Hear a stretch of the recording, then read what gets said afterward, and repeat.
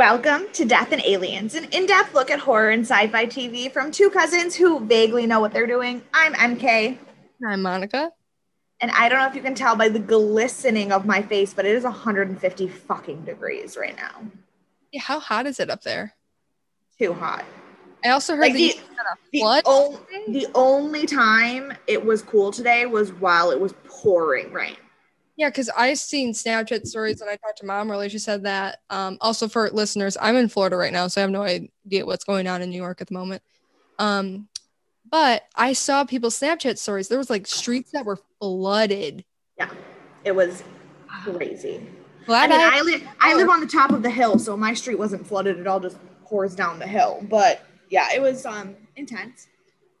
It was great though because it cooled down. But then it got hot again. Right. Oh, sorry, my phone's in Celsius, so that won't mean anything to you. Yeah, I don't know. It's only 80, but the humidity probably makes it feel humidity is hotter. the humidity is so thick that there's an air quality warning. Oh, damn. See, I came down here. It rained for 2 days. We were supposed to get like a downpour today, and it just completely blew over. And then tomorrow it's supposed to be like super sunny and nice all day. So I'm like, yeah, my butt's gonna be in the pool drinking grape juice and having a fun time. But yeah, so for everyone who knows, me and Mary Kate are not together in person. I am down in Florida this. God, just kidding. I am down in Florida this week, and I'm visiting with some family. And me and my boyfriend came out to visit, and been doing a lot of just relaxing, having some fun. That's why I kind of look like a rat. I said if I'm not going anywhere, my hair's not going to be I didn't even bring my flat iron, so it's like my hair's not going to be getting done, and my face is going to look like this the whole week. Besides when we go to Universal for like one day. But nonetheless, I'm very excited to be out here having some fun. And also, if my voice sounds a lot better today, I am using my uncle's setup for his podcasts that he has. I couldn't tell you the name of them. I just know the one that he works on with my dad. Then he has an actual like business one. Once again, I don't know the name of it, so like we'll plug it down below. But go listen to them if you want. You don't know the name of either of them? Seriously? Oh no, I know the name of the couch. That's their football one, right? From the couch, yeah. From the couch is their football one. And on the other side, leadership and something. I don't know the sub. Leadership after transition. Thanks, my brother told me. I was like, I know there's some subtitle, but because like my uncle's only really told me about it, never told me the name of it. So I was like, I don't know. Well, it's because you're not really the audience for it. True. But like, no, yeah, our uncle, his podcast, for those of you who are interested, he hosts a podcast about using the leadership training that you got in the military for post-military jobs and like transitioning to leadership roles outside of the military, which is the other side. And he's really good at it. He speaks at a lot of bases. He does stuff with lots of military people, and he's great. But again, our audience and his audience, there's not a huge overlap. No. But if you want to hear some dudes in between their 40s and 50s talk about sports, go listen to From the Couch. And you can see my dad and our uncle talk about sports stuff. Isn't that so much fun, audience? I know. Again, where is the overlap? There isn't one, but just a little shout out there, I guess, because they do listen. So once again, thanks, Uncle Jeff, for letting me use your stuff. Mary Kate will be using it in 2 weeks when she's out here. But no, fun. And I'm glad to get to talk to you. Me and her talked for about a half hour before we started recording on everything that was like tea worthy, but not public tea worthy. Public tea worthy. This episode of The Bachelorette this week was a lot. Don't tell me. I have to watch it. Also, did you watch a new episode of Big Brother yet? Yeah. Okay. So I have to watch tonight's episode tomorrow because I'm watching it on Paramount. Well, obviously I'm not watching tonight's because I'm doing this. But yeah, I watched Sundays, obviously. Also, you're like really far behind on The Bachelorette though. I am really for because we started that one episode when the guy who lost his wife went on his date with her, and then I never saw how the date went. And you're like, Monica, you need to watch this. You're gonna cry. And then we never finished Yeah. it because Joanne was there. Well, I won't tell you who, but spoiler alert, Katie is not taking shit from anybody. And she literally got rid of 5 people this week because she was like, fuck your drama. I am done. Ooh, that's not okay. This is one thing I like about this Bachelorette, particularly from just a few episodes that I have seen. She seems like a no BS girl, where a lot of the girls that have been on previous seasons of The Bachelorette feed into that drama for ratings. And I think the fact that we have a woman in here who knows her season wrapped an entire week early. Like they finished filming a week earlier than they were supposed to because she was just like, I'm here to play games. I'm here to find love. She's like, this is my fucking life. And I think a lot of people, like obviously from some of the people we have seen that have left the show already, are using it as a platform to get that 4 of those 5 guys will be on Bachelor in Paradise.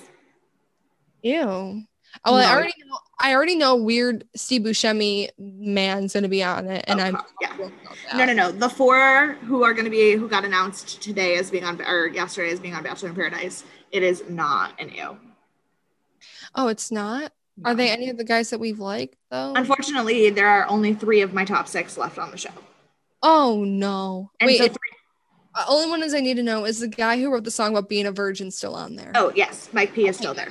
Okay, yes. Good. That's the only thing that I'm worried about because he honestly did such a sweet thing revealing that about himself in front of everyone. Like that was there are only 7 guys left on the show. Oh my god. Yeah. They're normally up to like 10, so they're almost at so they're like what 3 episodes away from doing the at home like the hometown? No, hometowns are the week I'm in Florida. So they're only 2 weeks out from doing the home dates. Oh, that's the only thing that scares me about home dates are the fact that you're bringing in this person into your family that could just decide that week to be like, no. And I feel like that puts a lot of pressure on everyone in that situation to be like, hey, let's do this and then meet these people and then have to crush all of their hopes and dreams by just like saying, that's the whole point of The Bachelor. I don't know what you're talking about. Well, I get that, but bringing in the people's families is like, I would love to have hometowns on The Bachelor, just because could you imagine my dad dealing with any of these motherfuckers? Oh my god, that'd be hilarious. But here's the thing. I think your hometown date, because of how your dad is, he'll either love or hate the guy. And the problem is my dad is the nicest person in the world, and he will be so good on TV, and then immediately when the cameras are cut, he'll be like, fuck that bitch.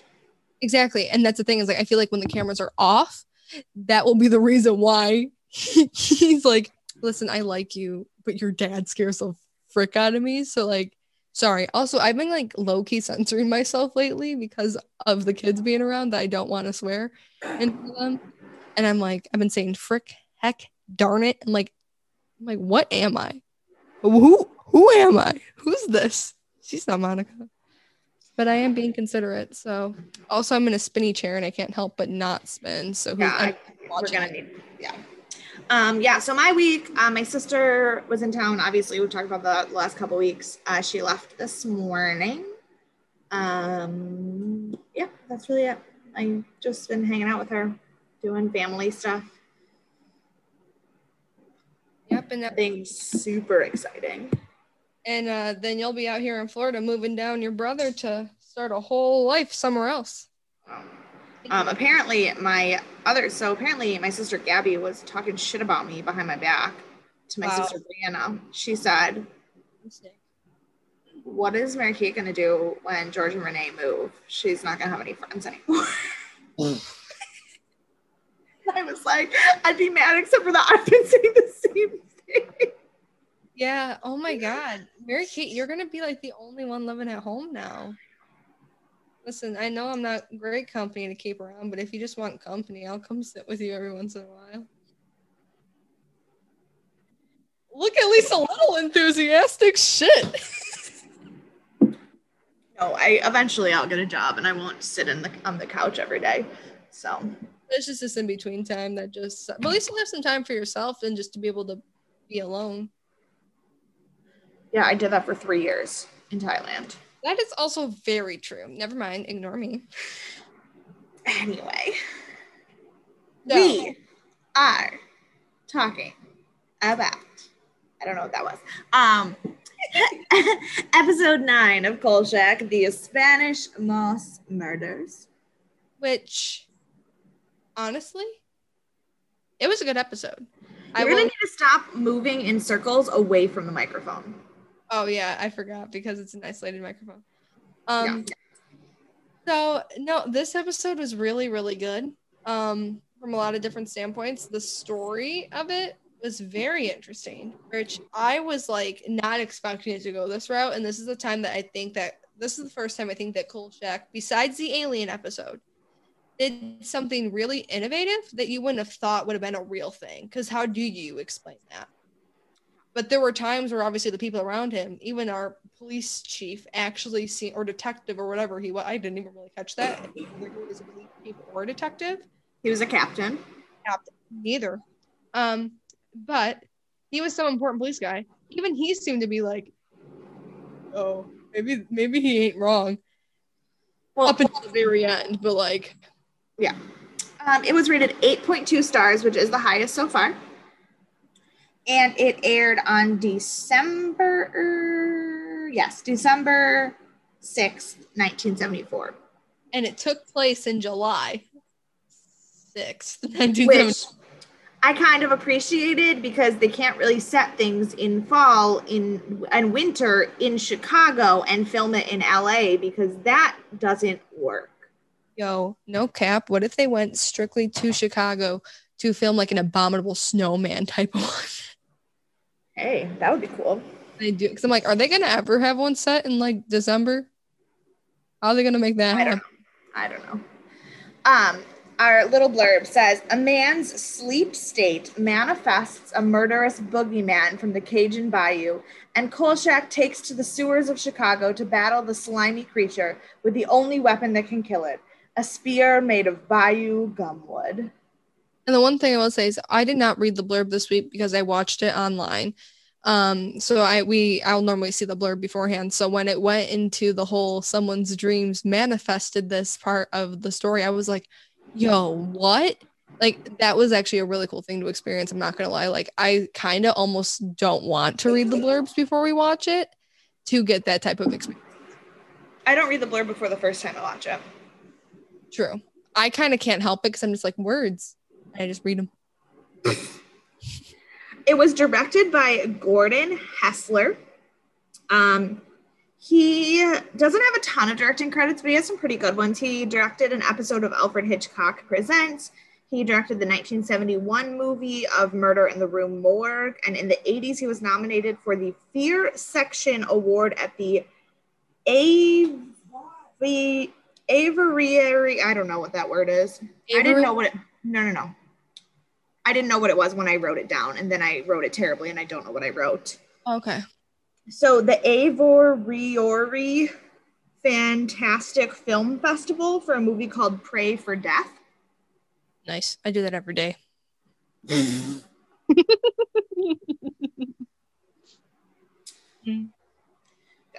Hopefully my brother screaming at his video game didn't pick up. No, I haven't heard him at all. You're good. I know. Oh. No, he actually wasn't that loud. The story was written by Elvin R. Friedman, who only has 5 writing credits. One of them is writing an episode of Columbo, but still like nothing. And the teleplay was written by both Friedman and David Chase. David Chase, this is the 4th of his 8 episodes that he writes. He wrote The Zombie, The Vampire, and The Werewolf. And then he will write 4 more after that. The Werewolf and the Vampire suck. Yeah, but the teleplay isn't what sucked. Yeah, no, it didn't. I just hated everything else about it. So our 4 guest stars this episode. The police captain was played by Keenan Wynn, who had 282 credits on IMDb. Wow. He is going to return as the same character. This police captain is actually in 2 episodes, so he's going to come back.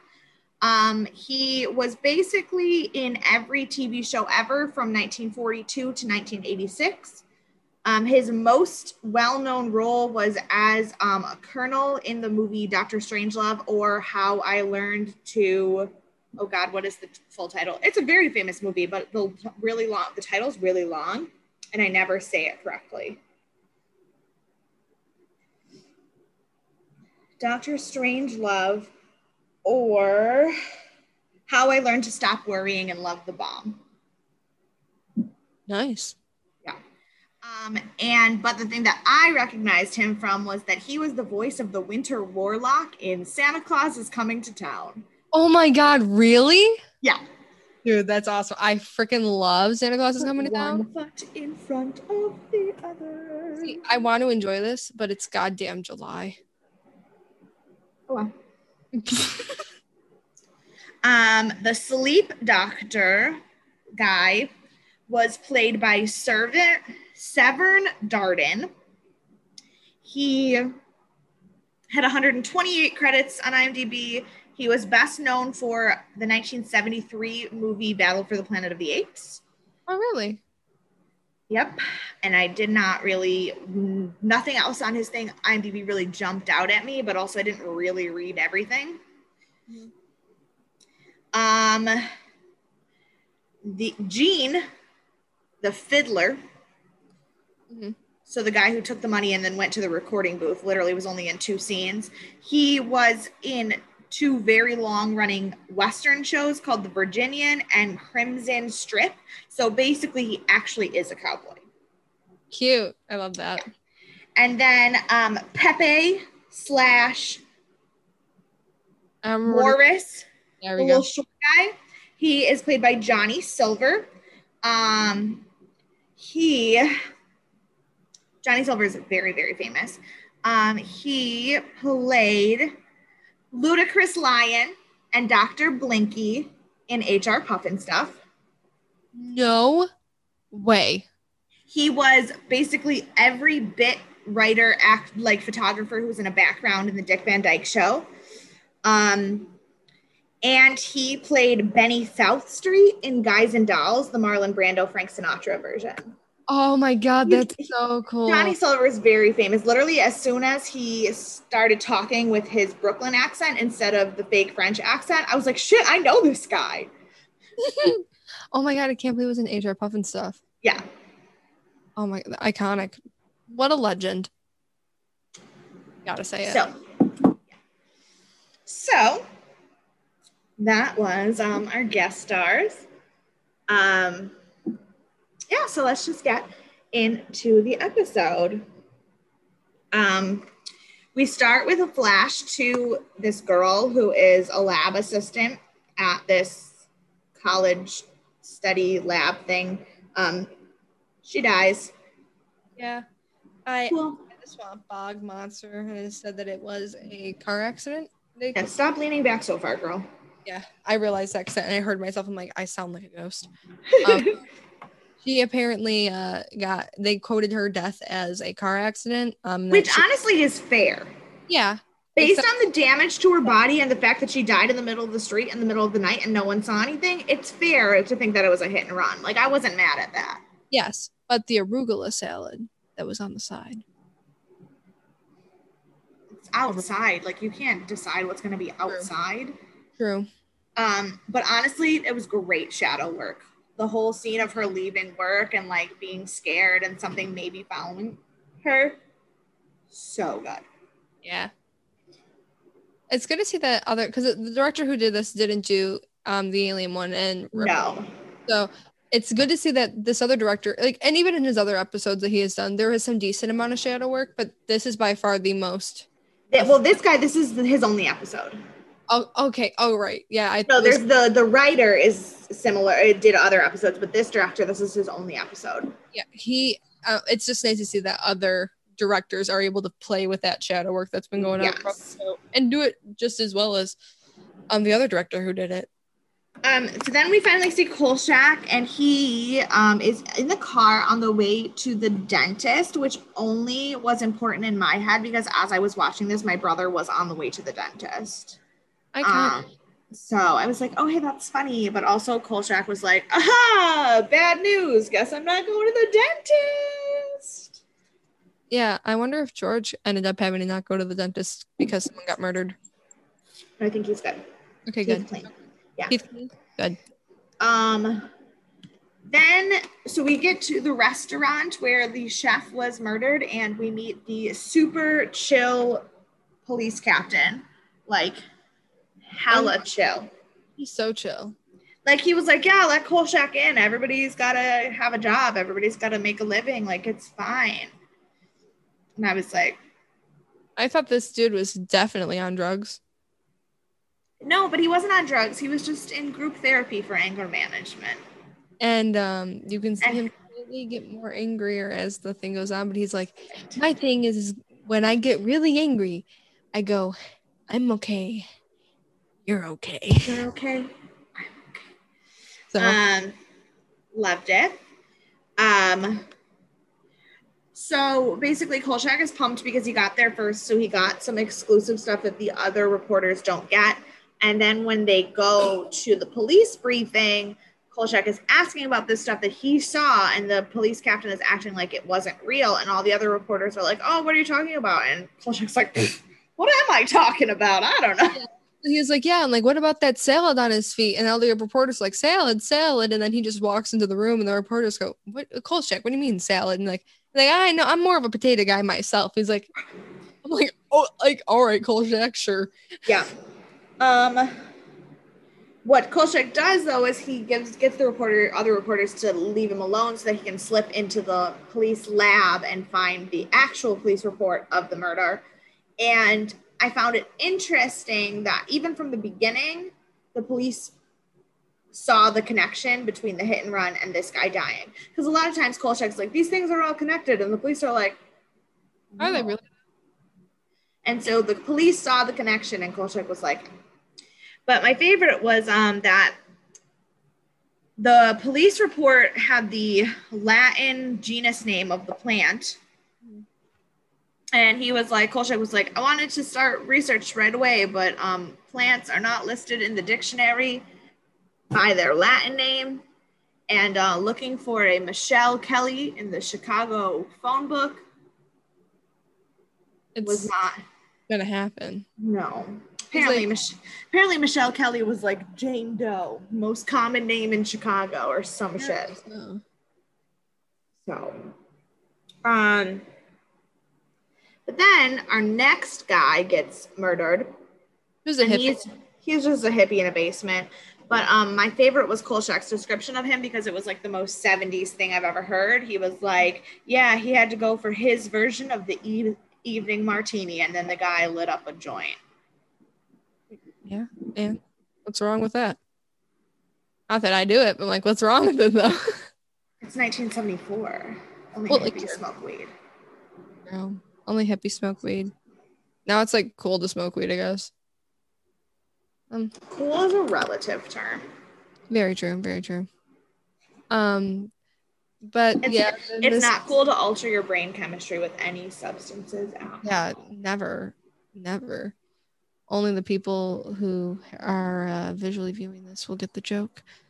Anyway, but after all this happens, like he gets his butt whooped by this giant piece of moss who busts down a Brazilian mahogany door. And it's We don't apparent find out about the door until much later. It's not really important, but it's funny. because I'm like, why is this door in a Chicago basement made from Brazilian wood? Like, I understand what the house was beforehand, like, fine, cool. But like You don't Brazilian, just throw that out. no. But move it on a door that's not the basement door. Like, take it off, put it somewhere else. It seemed to me that the building manager cared much more about the door than the landlord did, and he didn't really have the ability to do that. Oh my Yeah. God, I'm so hot. Sorry. But it was a great death. It was like actually believable. The monster was like not overacting, and the death was not overacting. It was just really well done, and I was appreciative. Yeah, it was like, and also I don't think any of the deaths that have had. Let me try that again. Any of the deaths that have happened in this episode are not over the top, unbelievable. Like what? They don't look corny. They don't look cheesy, and they look very, very believable. Which is a very rare instance to happen on Kolchak. So to actually watch something that's kind of, in terms modern in that sense of realism when it comes to a death happening in a show like this, I will 100% condemn it. Not condemn it.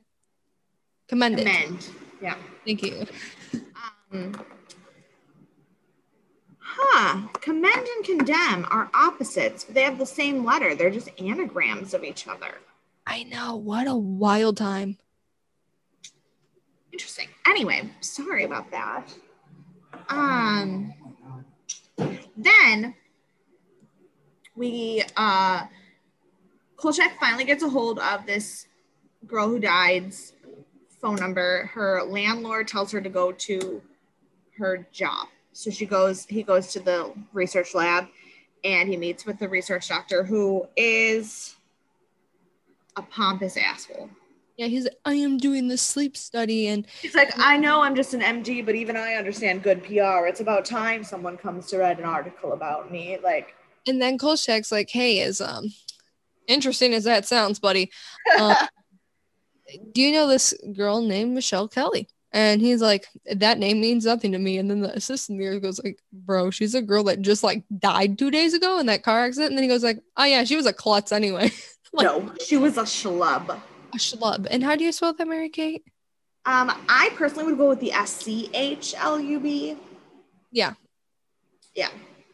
I personally would go with but important in this scene is that the patient that is there that they are forcing to go to sleep is in a REM state of sleep and is dreaming.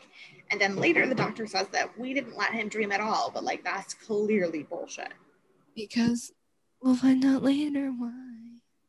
But I think for me, the most important thing about this scene was this experiment could never fucking happen today. No, literally, first of all, it's like human torture type of thing because he's asleep for, we find out like later on the episode, like with that maybe he's been asleep for 6 weeks. 6 weeks. No, he's on an IV drip.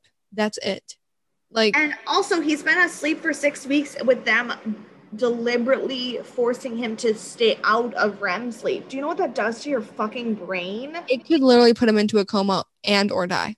Like, that's just my opinion. Well, also, if he does ever wake up, he'll be a psychopath. Yeah, he'll literally, like, he would probably see some shit. Like, clearly, obviously, he made a good point where it's like, we spend 1/3 of our lives sleeping. It'd be nice to know what it's like, what it does. Which is awesome, and sleep studies are great. Listen, volunteer medical things. Like if you know what you're signing up for, awesome. People do sleep studies with volunteer patients all the time. I'm not saying there's anything wrong with experimenting on people for sleep, but 6 weeks straight of forcing someone to be asleep with no REM sleep is literally going to kill them. Yeah. Like whether it be by natural causes or they might even just go crazy, snap, and like end up taking their own life. Like we don't know what that's going to do to the brain. We shouldn't sacrifice someone's sanity and or life. Because the thing is, the doctor literally knows that he doesn't know what it's going to do to the brain. Yeah. He's like, and doesn't care. When the research done. And I'm like, I tell you, ethics, not a question here. Yeah, no. That doctor said, I'm my own moral compass. And guess what? I guess this is right in my book. Like, but besides the completely messed up, experiment that is happening here, he is trying to obviously explain to Kolchak what's going on. And Kolchak, like everyone else, is like, but why? Like, yeah. But also, Kolchak doesn't really understand what this has to do with anything. Yeah, he just thinks it's a little fucking weird. And so Kolchak goes on his merry way, and he goes to the botanical garden where he says one of my favorite lines about how he's avoided the botanical garden and he doesn't know if it's because of hay fever or the sheer boredom that will kill him. Well, that's the thing. It's like you either have to be someone who really wants to get into gardening and really loves learning about plants. But I will tell you this. Do not take your family on trips to look at plants unless it's something that everyone loves. Mary Kate, I know that's going to be you with your children. And I love botanical gardens. The lady who worked at the botanical garden was my favorite character. I was obsessed. But that's the thing. You love that. You can find it so interesting. Someone like me, like trust me, there are beautiful flowers. I will love to look at flowers and take pictures of flowers. To learn about really different weird ferns, I don't know if I'm really on board with that. I might go to sleep. But I commend you for being so loving and so interested in learning about plants. But I also loved this botanical garden lady because she did not want any of Kolchak's shit. And she like thought the idea of someone not knowing things about plants was just like so stupid. Yeah, she really did make it like dumb, like And he was like, oh, do this Spanish moss from the Bayou? First of all, it's not Bayou. Bayou. Yeah. Does the Spanish moss from the Bayou grow anywhere in Chicago? And she looked at him like, are you new? She's like, well, can other people get it? She's like, this is very expensive, and we are the. She was like, your dollars pay for this right here and nothing else. Well, she said there's probably not about another one within a 1,000-mile radius until. And he's like, well, are people like taking it from the botanical garden? She's like, no, I look at it every day. It's perfectly fine. If there were giant chunks of a rare plant missing, I would probably have reported it, but okay. Yep. Like we did after what Kolchak did. Yeah, and then Kolchak gets his information, and then he gets a call, and he goes to the hospital to see this doctor who is telling him about the new dead guy. And my only question here is, how does Kolchak afford all these informants? I don't know, honestly. He's paying people left, right, and center to give him barely any information. I literally think this man says, here's enough for my rent, here's enough for food. I don't need any more clothes besides this one suit and hat. So the rest of my money goes to giving people information, giving people money. Which I have a question about that later. Yup. So then he gets information from the doctor about the new dead guy, and he goes to the basement where he meets the building manager who's like, you're not supposed to be here, and we find out about the mahogany door and all this nonsense. Can I say one thing? Sure. This man talks about how he's like, what are you doing down here? We got teenagers doing riffraff down here. And he's like, yeah, there was also he escalated very quickly. He was like necking, smoking cocaine, stabbed his girlfriend. What? It escalated so fast. And he's like, yeah, we've had 3 locks have to get changed. And I'm like, sir, that one single plank of wood with a do not enter sign ain't gonna stop jack shit. But also within that same sentence, Kolchak could have went under that piece of wood. It was literally stopping nobody. And he was like, let me just take the whole thing off. For no reason. Yeah. No, that was literally the escalation of the century. Yeah. Yeah, necking, smoking crack, murder. Oh, no. They weren't smoking crack. They were smoking pure cocaine. Those were rich hippies, apparently. But in the 70s, I feel like finding more rich cocaine was easier than crack cocaine. Probably. Alive in the 70s, so I wouldn't know. But considering that I think that cocaine kind of made its start and up and coming, I think there really was only pure cocaine, not crack cocaine, until like the 90s when people were like, I'm gonna rip you guys all off because I know there's baking powder I can put in this. So what you're saying is that Kurt Cobain is to blame for crack? No, Courtney Love is to blame for Kurt Cobain's death. Thank you very much. That wasn't even the question. I'm trying to figure out who invented crack. Literally any grunge artist from the 90s, honestly. Like, I mean, like, I wouldn't be surprised. Honestly, crack cocaine could have been around for decades beforehand, and I couldn't even know. But like, what a title would have that been? Like on his grave, on his like tombstone. Inventor, singer, father, inventor of crack cocaine. Dude, I don't care if I didn't invent crack cocaine, but I want that exact same tombstone. And then all my kids will have to explain to my grandchildren and their grandchildren what kind of human I was. Wow. So then basically we find out that the hippie was a street performer. So Kolchak goes to meet with other street performers to find out about him. He finds this guy named Gene, the fiddler, who gives him absolutely no information, takes $10 from him, and moves his hips way too much while fiddling. Yeah. But I will disclaimer, he is not the fiddler on the roof. He is a different fiddler. Didn't want Also, fun fact, because I am a psycho, the guy the fiddler on the said, roof. no, the guy, Gene, was like, yeah, I know that guy. He's from the same parish as I am.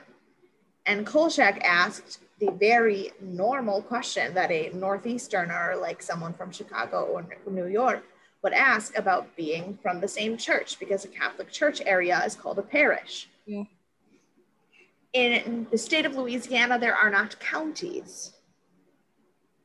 Like there is not a Niagara County and Erie County. They have like Shreveport Parish. Oh, okay, so it's like their version of a county, essentially. Yeah, exactly. And the guy explained that to Kolchak, but offhandedly as he was driving away. But I was like not that. See, when he said not that kind of parish, buddy, I thought he was like saying that there's like some weird hippie like cult sex group going on. I'm like, he said not that kind of parish. In Louisiana, that's what we have. But he didn't really fully explain it. But yeah, in Louisiana, counties are called parishes. Okay. Got Yes. it. Thank you for clearing that up because I had no idea what this. I'm like, what weird sex cult is this man part of that he knows? He's just from Louisiana. He's a Cajun. Oh, Not no. everyone from Louisiana is a Cajun, but this man He said actually is Cajun. Yeah. Although I don't really know that a Cajun is a person. I thought it was a type of food. I guess it's a person, but I would have called the people Creole, not Cajun. Yeah. I don't know. I might be mistaken. Courtney, can you please correct me? I was gonna say, Courtney, you're from there. Make that sound stupid. Thank you. So then we meet Pepe. Every time I kept saying Pepe, I went the pew. So little Pepe is my favorite. He is giving Kolchak all the real information, and he keeps switching back and forth from his fake French accent to his real Brooklyn Jew accent, and he said that he came to Chicago to be an organized crime, but he was too short. He's like, yeah, I didn't meet the height requirements. But also, this man is, I think, Kolchak's only friend besides Tony. They like had a bro time. Like they were walking the street. So Dude, Kolchak in a later like in the next scene, he's walking on the street and Pepe's walking on the sidewalk and they're the same height now. I'm like, look at Kolchak being a real friend, being a true home so that Pepe doesn't short. Like it was great. I love it. I love it. And then, but he tells them about the Père Morphe, which is the a legend that we'll learn about in the later on in the episode when we go back to talk to the fiddler dude. Yeah. But it basically means that he is the Louisiana boogeyman. It was their legend down there that it was apparently there before anyone else was there. Yeah. Père Morphe directly translates from French to the father of that does evil. It's not a real legend. Unfortunately. It is based off of a conglomeration of a couple different things. Mostly it is based off of the Honey Island swamp monster, which was supposedly discovered by a wildlife photographer in 1968 or 1963 maybe. People still believe that it lives in the swamp at this one part, like Honey Island. Obviously, the family that owns Honey Island and their swamp caretaker all say that they have never seen anything like this. They have no idea where the legend comes from. But this one, like, rich photographer was like, oh, I saw a 7-foot monster and it was so scary. But because it happened in the late 1960s, it was more believable. It was like, just like we talked about how that one book only got written last week, we talked about how that book only got written in the late 1960s. This was something that was like fresh in the minds of people at that time, but it's not a very long-standing legend. And there are a couple other legends that like might have influenced it, but it most closely resembles this one that is not really has no real Cajun history at all. Now, does this one take place in Louisiana as well? Oh, yeah, no. Right, I remember Honey Island. So I Oh wasn't. yeah, no, it's a bayou swamp, but yeah. So like, there's not. I mean, obviously, people have always said that there's something that lives out in the swamps in the bayou, but there isn't really actually a Cajun boogeyman story. Yeah, but like in all honesty, it's a cool story that they came up with. Oh yeah, like for real. And Well, that's why I did a bunch of I did some research on it because I wanted to know where it really came from because it was actually really cool. And there were no holes in it. once again it is not really based in any reality, but this time I appreciated Yes, it. we're not like straight up jacking other cultures by throwing some shit Because the thing is they didn't set it in in Louisiana. Louisiana. They didn't set it. They obviously, all of the characters that it was attacking were from the same area of Louisiana, but it was because they knew each other or like there was some kind of rivalry. It wasn't really about the culture. Yeah, And all of like the Cajun like or Creole words that they used, the French that they used was correct. yeah. So like they knew what they were doing. So Botch it as they bad. didn't, yeah, exactly. So, and that's why I'm like, if you're going to create a story like this, make it something believable. Because clearly, like I always thought there was something in the swamps. You think of this like the swamp monster, like for that not to be a believable story. I mean, like I wouldn't have thought twice about it. The boogie Right. aspect where he was talking about how moms would tell their kids, well, he's gonna come for you. And then Kolchak was like, well, what does that mean? Well, he's gonna squeeze the life out of you. And all these people have like these rough indents on Right. their No, they did a really, really good job with um theming it without being, offensive. yeah, but I mean Not even not, offensive, but like not even offensive, but like, politically incorrect, I guess would be the correct yeah, term. I don't even know what word I want to look for because honestly, Without somebody being dumb, somebody ill-informed, said, ignorant. yeah, somebody said something recently. Oh, it was on The Bachelor. They were doing a roast in the date, and the guy said, if you're not offending someone, you're probably not funny. And I was like, that is my life philosophy. If I They go, didn't hurt your feelings, I wasn't funny enough. um, Um, now we're in the story, are we? Oh, we're still at Pepe. oh, we're still at Pepe because Kolchak's talking to Pepe, and then all of a sudden Pepe just disappears. Now, I have one problem with that. How How is did it so he? quiet? How is it so quiet? Yes, literally, my note says, "How did he vanish with no noise?" All the other scenes, the swamp monster is loud. And Mhm. then even in the same scene, when Kolchak goes to figure out where Pepe disappeared to, you can hear the swamp monster breathing. So how did the swamp monster like yoink this guy with no noise?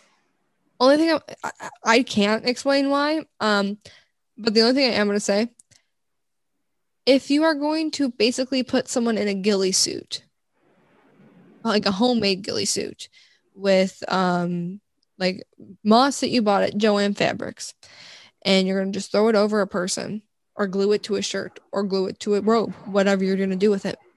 Make sure your actor is not wearing a white t-shirt underneath it. Thank you. I Because never noticed. I I never could saw see that. it in the when he was in the water scene.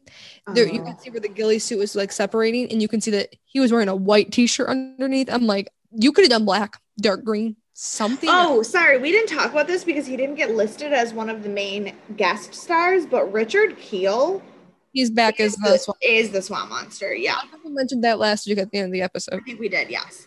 Um. which makes sense because they talk about how he's literally a giant. Well, yeah, and the Honey Island swamp monster is said to be 7 foot tall. So See, now you have a reason to cast him as a right, 7 foot there's giant. when the legend calls for a 7 foot tall actor, and you have about two choices, and one you've already worked with. That's usually the one you're going with. Yeah. So then Kolchak goes, he takes some pictures, he goes to develop them. Of course, as is normal, the picture is of absolutely nothing. And then he goes to his office to get some stuff, and we have a kind of useless scene where he's like trying to get some stuff in the office, and Ron and Emily are listening to Tony practice a speech that he's giving at the press club. And honestly, I just genuinely want to hear the whole speech. Me too. But here's I also really, really, truly want to hear Tony's whole speech. because later on in the episode, when Kolchak comes back to the office after doing these next few scenes, Tony gets home from comes back to the office to, keep partying it up for him having such a successful speech. And Tony, I really like sometimes I think like Tony does things out of a sarcastic sense, but like Tony really he was so genuine, but also like his speech, like he was giving digs to Kolchak about gimmicky news articles, but his whole speech was about unfettered journalism and like journalistic practices that are anti-yellow journalism, anti-sensationalism. Like basically Tony would not have a job in 2021's media. And I really, truly want to hear his speech because I just want everyone to hear his speech. But no, like, and then so like Kolchak makes this like funny thing where he's trying to sneak out, and then you just see Tony go like, "Where did he go?"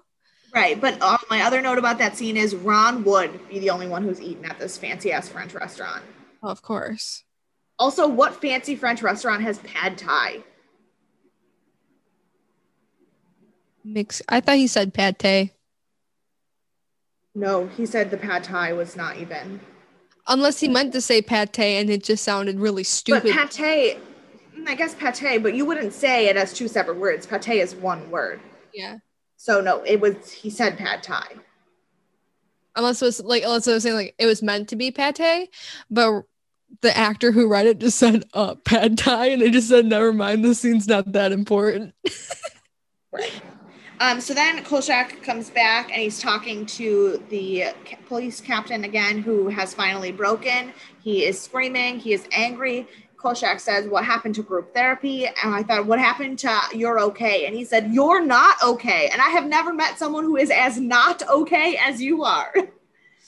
Honestly, I tell myself that every time I look into the mirror.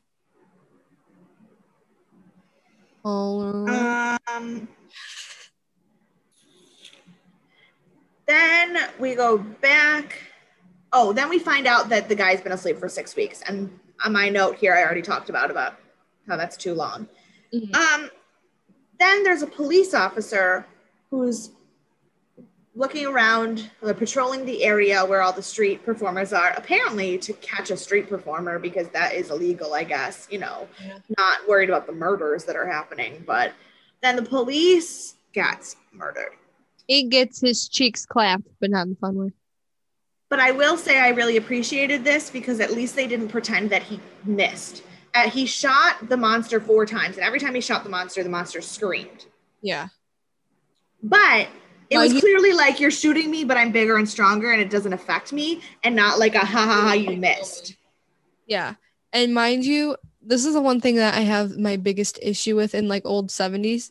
I'm like, why loop the same scream 4 times? It sounds like he's moaning really, and he was like, in the exact same tone, exact same like fluctuation. I'm like, would it be more expensive for you to say, "Hey, can you scream 4 times?" In a different, those are the only things about watching old 70s shows where I'm like, just make a different noise. Don't. But also you have to understand that the way the cameras were, he wasn't talking on screen, and the microphone might not have been able to work in that way, and it might have been pre-recorded sound because of the film. I don't know. Fair. But like it just happened so excessively in the 70s that I'm just like, but why? Again, but everything in the 70s was done on film. I get it. It just makes me uncomfortable. So then Kolchak goes back to see Gene the Fiddler, and we get the rest of the story of Paramount Faye. Gene is a total jerk. That was my only note. I did not care for him. So then we finally go back to the thing. Oh, we find out that the guy that Kolchak thinks is the killer is the guy who is asleep at the clinic. At the clinic thing. And so they go back and they're like, "Okay, you have to wake him up because we need to talk about this thing." And Kolchak's like, "He's killing them in his dreams because he's a boogeyman." And the doctor's like, "He's not dreaming." And then Kolchak timestamps every murder with the readout of his brain activity and shows that he was dreaming every time somebody got killed. Now, this is where I'm going to say I think that the captain actually believes Kolchak. Yes. Because he goes from being like, oh, I don't want to hear about your boogeyman bull crap, blah, blah, blah. Then Kolchak has like almost undisputed proof of like, look at how, like, this is not just a coincidence. Like, this is really strange. Like, he's saying he's not dreaming at all, but every time he has dreamed, out of the 4 or 5 times that he's dreamed, it's been at the exact same time that somebody else was murdered. And then he was like, okay, well, we need to get him awake. And as Kolchak is explaining all of this, the guy's body and heart rate is like spiking and going crazy. Well, here's the thing. They show a close-up of the doctor injecting him with something. The doctor says he gave him double the normal dose of methamphetamine in order to wake him up. I thought maybe the doctor was shady and like did it, and it wasn't the meth, it was something to kill him, and that the doctor was in on it. But then based on the conversation, I really don't think that's true. Yeah, no, I kind of thought that way too, because after, like, obviously the last like final scene that we have here. Yeah. Well, anything so like that. Basically the guy dies. Yeah. And so Carl thinks that means everything's done. Yeah. Until he goes back to work and there is swamp monster ooze and Spanish moss all over his desk and the office. And Carl is having a full-on panic attack about it. And my favorite was that drunk Tony was like trying to like mom him, like, it's okay, calm down, just have a drink, you really everybody but all the drunk people, this is how crazy Carl is, that all the drunk people thought he was batshit crazy. Yeah. And Tony just goes, he works so hard. But the thing is, like, and it's sad because he really does, like, Kolchak really works hard. But it's so just now half the battle. So now Kolchak is gonna, of course, take care of the swamp monster by himself, as he does, which makes no sense. And so, because where are swamps in Chicago? The sewers, obviously. So he goes to climb down the sewer. Wait, real quick. He does stop at the botanical garden to get a piece of that swamp gum bark. Oh, the bark that will kill her. Yeah. And he's shaving it and sharpening it to stab this man. And but I have some issues with the sewer wrestle match thing that happened. I'm not even there yet. I have issues with the sewer, point blank period, because this man in his one suit did not even change his clothes because he doesn't have other clothes into the sewer.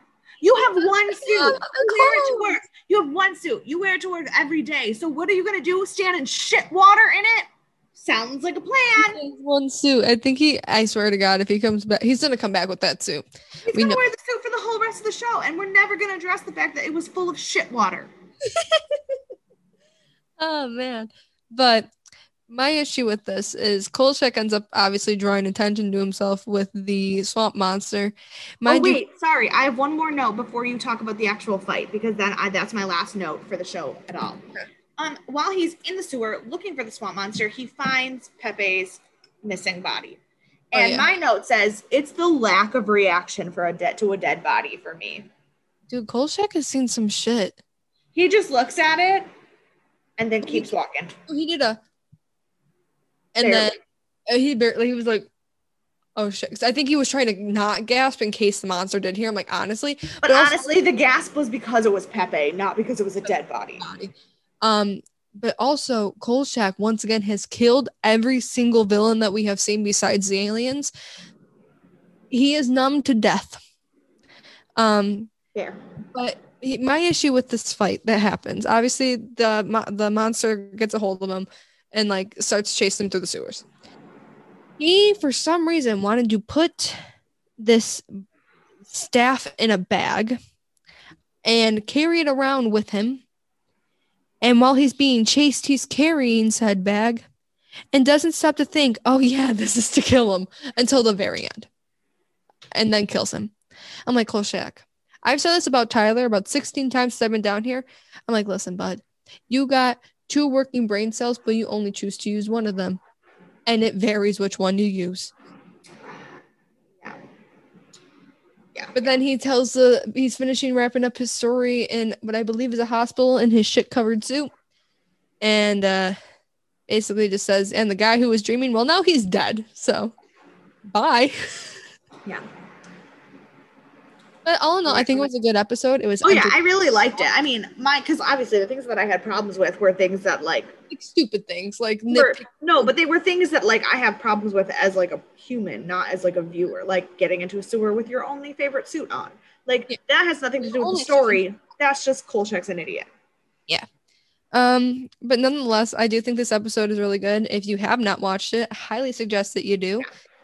We also realized that if anyone who is watching Kolchak along with us, and if you have either bought the series or this is your first episode you're listening to and you want to catch up.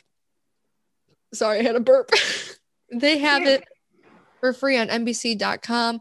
There are ads in it. And apparently that's also free. I don't know if it's free, but it's also streaming on BravoTV.com. Okay, and BravoTV.com. I haven't watched it through Bravo. I don't know if it's free on Bravo. IMDb suggests for you to watch it on Bravo, so it probably isn't free, but yeah, so if you guys want to watch, you can watch it for free there. This is what, episode 9? Yes. We got 11 episodes left of Kolchak. We got some fun. You sound like you're trying to wrap up and say goodbye to the show, but we haven't done goofs or trivia yet. Oh my god, we haven't. I'm done. Okay, I'm done. Continue. So, factual errors. When sleep subject Paul Langlois goes into cardiac arrest, no one does anything. That is very true. Medical research firms are required by law to have resuscitation equipment, and police officers are trained in CPR. Yeah, that is very true, though. The doctor keeps referring to the ECG monitor as an EEG monitor. What ECG does your heart, EEG does your brainwaves, while in conversation with Kolchak. Further, he describes a supraventricular tachycardia, a coronary rhythm, as delta waves, a brain function. Mm-hmm. To their credit, during the death of Paul Langlois, they do an excellent job of showing the progression of a dying heart from ventricular tachycardia to ventricular fibrillation to acetylate. Unfortunately, it's not monitoring the subject's brain. So he's talking about delta waves and an EEG, which is what he should be monitoring. Yeah. But the machine that they're using is actually an ECG heart monitor. Cute. Like, I thought that there was a heart monitor attached to him anyway, in case there was a mishap to happen. Yeah, there's only a heart monitor attached to it. Yeah, that's weird. Revealing mistakes. 1, the monster attacks Kolchak in the sewer. The zipper of Richard Keel's monster costume is clearly visible on his back. What did I say? Make them wear a dark shirt in case something like that happens. There shouldn't be any light at all in the sewers when Kolchak is down there beyond his flashlight, yet it is so bright you can see everything. Oh, yeah, exactly. Again, that's just a filming thing. Yeah. I've never seen a TV show do a sewer show correctly, because what the audience wouldn't be able to see anything either. The audience, this would be ready, the sewer. Ready, this is the sewer scene. Accurately. Rats. Barely even, because your hand is so white. Yeah, just imagine it really. It's more like this. Rats, squeak, squeak. Not even. Mine's too bright too. We're just really pasty, ladies. Here we go. Aha! Sewer scene. I'm gonna do my rat noises again. Also, not gonna lie, the first time I saw the rats in the sewers, I deadass thought that was an animatronic rat. I'm like, yo, the rats on the Pirates of the Caribbean ride look more realistic than this shit. Then it ended up moving around, and it could have been the lighting on my laptop, but still. I didn't even see the rats, so. Yeah, because Kolchak was having a full-blown panic attack. And then there's a character error, only they used the wrong character's name, because they said when Bobby Ray Solange is in the recording booth, which Bobby Ray Solange was never in the recording booth. He's dead. Yeah, when Gene the Fiddler was in the recording booth, he isn't wearing any headphones. He's also standing too close to the mic, and the booth is set up wrong for an instrumental-only track. See, if I had known anything about actual music productions, I would have liked to have known about that. So good to know. Don't do everything the Fiddler did. All right, our trivia. The Père Malfait was played by Richard Keel, who also played the Diablero in the previous week's Bad Medicines. Producers liked him so much in both roles, they asked him to be available for a second season of the show. When ABC flip-flopped on whether to renew the show, Keel opted for a role on the short-lived Barbary Coast instead. Alrighty. Kolchak comments that the total value of Chez Voltaire's wine cellar exceeded the gross national product of Paraguay. In 1974, Paraguay's GNP was approximately $1.185 billion. Damn. Imagine that. Oh, this one. Though Donald Mantooth is credited only as sleep subject, his character is named numerous times in dialogue as Paul Langlois. So in the credits, it doesn't say a name, but he has one. Okay. Okay. Oh, interesting. So this goes kind of against what I said, but this, because what I said was based on what I Googled. But the Moss Man is often called the Cajun Boogeyman and is based on a legend that dates to the 1500s. Moss Man stories are also told in Florida. In this episode, the Airsats Cajun Pepe, actually Morris Shapiro, is in a beret who sheds light on the Moss Man. For the Kolchak describes Père Maufait, which is French for father who does bad. I was correct. That one I didn't Google. I just know French. It has been suggested that this term is an evolution of Père Maufait, which in French is French for father of bad leaves. This ties in nicely with the original legend, which tells of a soldier who kidnaps, rapes, and beheads an Indian princess. According to the legend, the cat hung her severed head from a tree. The princess's revenge was to meld her spirit with the tree, come to life, and hunt down her murderer. Supposedly, her hair became tangled with the tree's roots to birth the human-plant hybrid. I don't understand why, if the legend began with an Indian princess, the resulting monster wasn't dubbed Mère Maufait, later Mère Maufait, as mère is French for mother. The leaf, fouille, reference rings true with the Florida version of the Moss Man, who has been described as a towering human-like creature covered in wet leaves. I'm in Florida, get me out. Also, I can understand the father of the evil because of something bad because of the fact that the guy is the one who did it, but also like, why are we not calling her the badass woman that she is? Yeah, facts. Cool. I'm gonna I'm gonna leave Florida right now. If a 7-foot moss man walks through the store, bye. Also, the next trivia is the final trivia, but I did actually catch it. When Kolchak goes looking for Morris, he runs up the same staircase that he has the conversation with the monk. Oh, remember the monk? The monk, yeah, from that one episode. I did catch it. I was like, I know this staircase. I've seen this before. This is the same set. Okay. But now that we got all of our trivia done, and I totally forgot we were doing trivia, so sorry I wrapped up, but everything I told you guys to do before, still do it. We hope you guys enjoyed listening to us babble for a good hour. We enjoyed being here for you. Hope you guys enjoyed this episode. I get to be with Mary Kate next week, so that's fun. And then I'm not going to see her again for 2 weeks. Well, 2 Saturdays to film, right? Because they're going to be 2 Saturdays. No. We're good. So I'm not going to be with her to film for 1 Saturday. I am going to Florida for 2 full weeks, but we're filming next week early. That's where the 2 Saturdays come in. Yeah. So, but nonetheless, I hope that you guys listened. If you have any suggestions, anything that you'd like to let us know, be sure to email us at deathandaliens@gmail.com or follow us on any of our social medias at deathandaliens.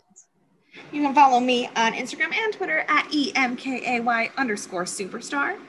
And you can follow me on Instagram at monica.lynn_. And you can follow me on Twitter at mon_lynn_. No, I have not changed my Twitter handle yet. She sucks. But yeah, we will talk to you next week. Have a nice one. Bye.